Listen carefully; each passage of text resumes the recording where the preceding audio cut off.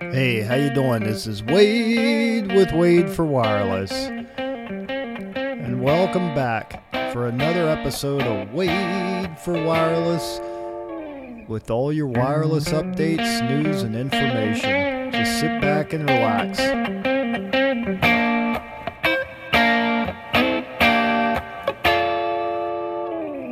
Hey, how you doing? This is Wade with Wade for Wireless. And you know what? Did you ever wonder, what is carrier aggregation? How does carrier aggregation matter in the world of LTE, and how does it get us to 5G? After all, does it really matter? I mean, do we really care about a carrier aggregation? Well, you should, and here's why. Because it is going to take us to 5G. It already is out there. It's a real thing. It's being used by all the carriers. So I thought I would just go in and explain it a little bit because you do hear people talk about it. But first, I want to thank my sponsors, Tower Tracker Pro, towertrackerpro.com, for all your closeout package needs when you want to step through your closeout package, when you actually want to get to the site, do everything step by step, capture all the pictures you need to, get it done right the first visit. I also want to thank Tower Safety and Instruction, towersafety.com, towersafety.com. They also have teltechcollege.com. They, Tower Safety and Instruction, are an accredited school in Arizona that teach training safety, a lot of the things you need around tower safety and how to climb, and also they set up all the training so you don't have to. And they also have a school where you can come out to them, or they can come to you and teach you the safety that you need for your tower work and also for the tower work that needs to be done. And they have a lot of online classes as well, say for first aid, for CPR, and things like that. A lot of the Red Cross training that's required. Plus a lot of other training too, including drone training. All right, let's get into it. What is carrier aggregation? Well, I'm glad you asked, because we are going to go through it here so we understand it a little better. Now, I have a lot of links in the blog at Wade for Wireless, WADE, the number 4 wireless.com, where you can actually go in there and look at it. And one of them's from 3gpp.org that has 101. It's basically a carrier aggregation class. So go there if you want to learn more. But basically, at a high level, whether you use TDD or FDD, the whole idea of aggregation is to get multiple carriers, multiple channels, to come together and work as one. If you're an IT guy and you do IT work, you probably know aggregation on the backhaul, because that's one of the things that they use to get multiple. In the old days, they used it to get multiple T1s to work together, like on a DS3. Back then, you would look at a MUX or something like that to bring everything together. Well, in the wireless world, they learned to do the same thing. So you can get multiple carriers to work together as one big pipe. First, what's the goal? The goal is to take your average your average 10 megahertz channel and get more throughput through it by adding another 10 megahertz channel or a 5 megahertz channel, or even adding Wi-Fi to it. And you're wondering, how does Wi-Fi play into this? Well, here's what we have. We have Licensed Assist Access, LAA. We also have LWA, which is LTE Wi-Fi aggregation. That's where they all work together to get more throughput on one channel.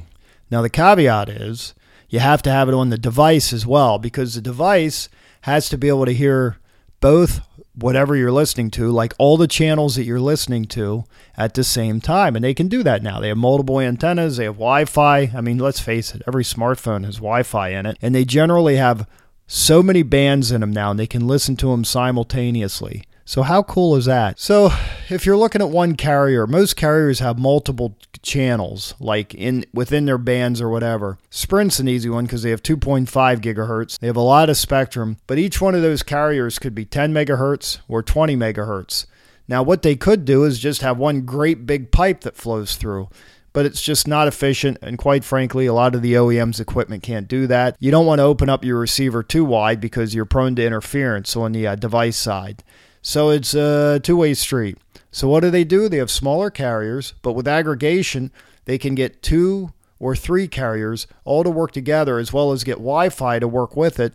And suddenly now you can take a 10 megahertz carrier plus another 10 megahertz carrier plus a 5 megahertz carrier, and you got 25 megahertz all working together in different carriers as one big pipe. So suddenly, instead of like a 15 megabit per second pipe, you got 100 megabit per second. How cool is that? I mean, that's amazing. So another great example that I have in there is like AT&T. They were able to use multiple bands through carrier aggregation to jump from 10.69 megabits per second to 15.18 megabits per second by just using 2 channels.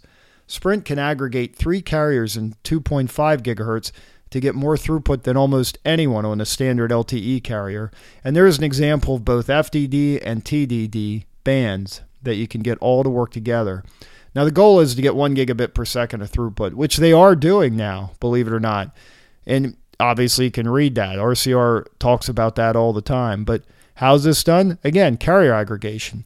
What they do, they put all the bands together to work as one through aggregation. So I have links below that can help you understand. Now, it's not just aggregation alone. You got to understand you need MIMO in this. MIMO, massive in, massive out. That's a caveat that you need with this because you have to have multiple receive, multiple transmit to get the throughput up. That's how you get to 150 megabits per second using these, let's say, antenna features and multiple radio head features. The radio head can receive on more than one channel and receive and transmit on more than one channel. That's how you get up more carriers. And then if you can get 4 carrier aggregation, that's 4 carriers at 10 megahertz using 2x2 MIMO, in theory you should get 600 megabits per second of throughput. Awesome. 600 megabits per second.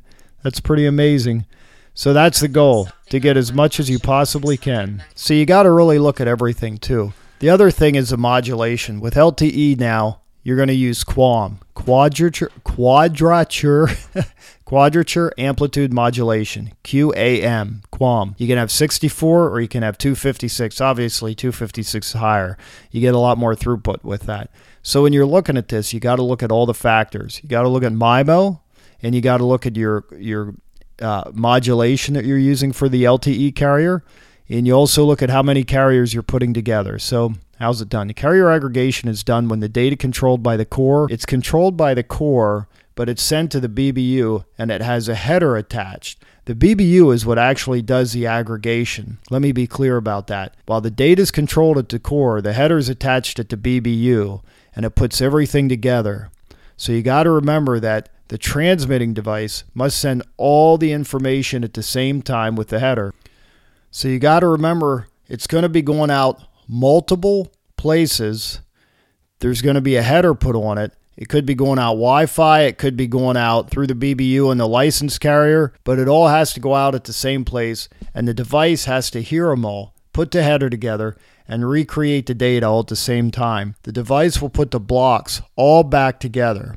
So it looked like a huge pipe. Now, again, there's a lot of caveats to this, like it all has to go out at the same time. So coordination of the transmit is critical. The device has to receive everything at the same time. So that's why Wi-Fi is such an issue.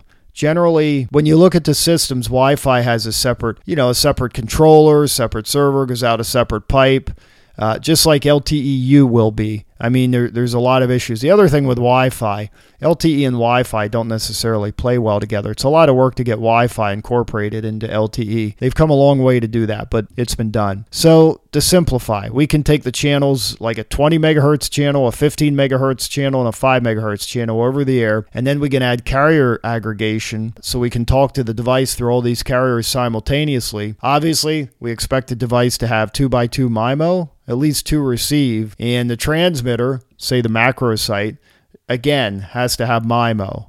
That's how we get the throughput up there. That's how we transmit in two bands at the same time. Everything's going to receive at the same time. We put the header on. So 20 plus 15 plus 5 is what? A 40 megahertz pipe, right? This equates to a downlink of 300 megabits per second using 64 QAM using 2x2 MIMO. Again, 2x2 MIMO. Multiple in, multiple out. The antennas all working together. You have the header on there, and what do you have? You have kick-ass throughput. That's what you have. That's how you get more throughput into these devices. You have to use all the technology you have. The carriers and the OEMs had to get creative in what they could get there. So this is our stepping stone to 5G for the massive broadband, the massive data throughput requirement. We have to have this ready, and this is how we're going to do it. So while all the carriers could do this, right? They all have the ability. You have to have spectrum as well. Obviously, AT&T and Verizon are already doing it. Sprint and T-Mobile, they're already doing it.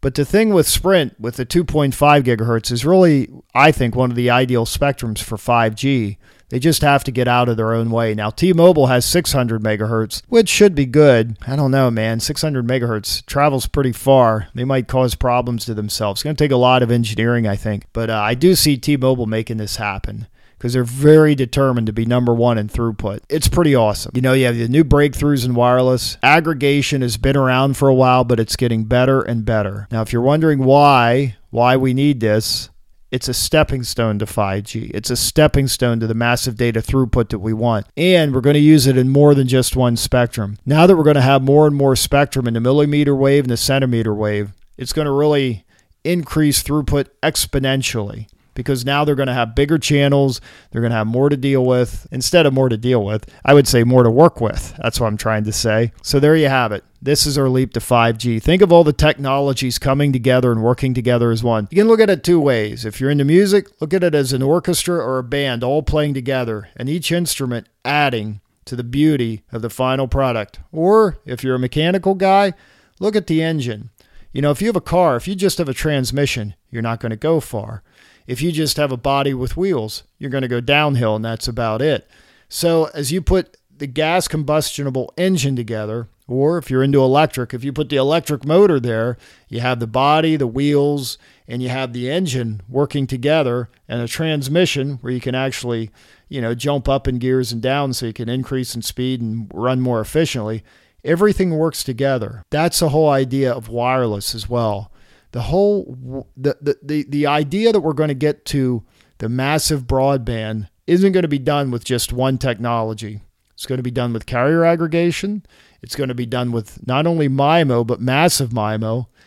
Massive MIMO is like MIMO on steroids. I have another link for that. All these links are in the blog, by the way, wadeforwireless.com. And the other thing to think about, you're also going to have better data rates with LTE. LTE is being improved all the time. That's what I was saying about the QAM, quadrature amplitude modulation. You have 64 and 256. The receive signal matters, the density matters, the UE device is going to matter. You have to have a device that can process this type of speed, and I've seen this with these speed tests. Qualcomm is working very hard to make sure that a chip in their device works, but then you have to have somebody put the chip in their device, whether it's Nokia's making a device or whether it's Huawei or the big ones, Apple and Samsung. Obviously, they make awesome devices that almost everybody has. They're the big ones out there. Microsoft, not so much. They gave up on the device side. Device side takes a lot of patience. It's a tough business model, and you probably really don't care. When you look at what your smartphone can do, think about it. You put all these technologies together. If you can get a gigabit per second to your smartphone, you could use your smartphone as a hotspot in your home. So in your home, you could really just lay down your smartphone and connect all your laptops to it. I mean, they're doing it now. It's entirely possible. Depends on your device, how many connections you can have, and so on. I mean, Samsung's already done that. You can connect multiple devices to one phone, one smartphone. It's pretty awesome. And how do they do this? It goes all the way back to all the technologies I just talked about. Carrier aggregation, massive MIMO, the QAM that they're using for the transmitters, the modulation rates. Everything works together. LTE really is a foundation for this. That's why they get everything working together. And that's why I was a fan of LTE-U, and I'm still a fan of the CBRS if it ever happens. The FCC found a new way to drag that out. Think about it. Carrier aggregation, massive bandwidth. Hey, I have the 5G Tech Handbook. I have the LTE Deployment Handbook. I have the Smart City Tech Handbook. I have a lot of handbooks out there for tech. Do you get the picture? I also have tower climbing. I have the Scope of Work tutorial.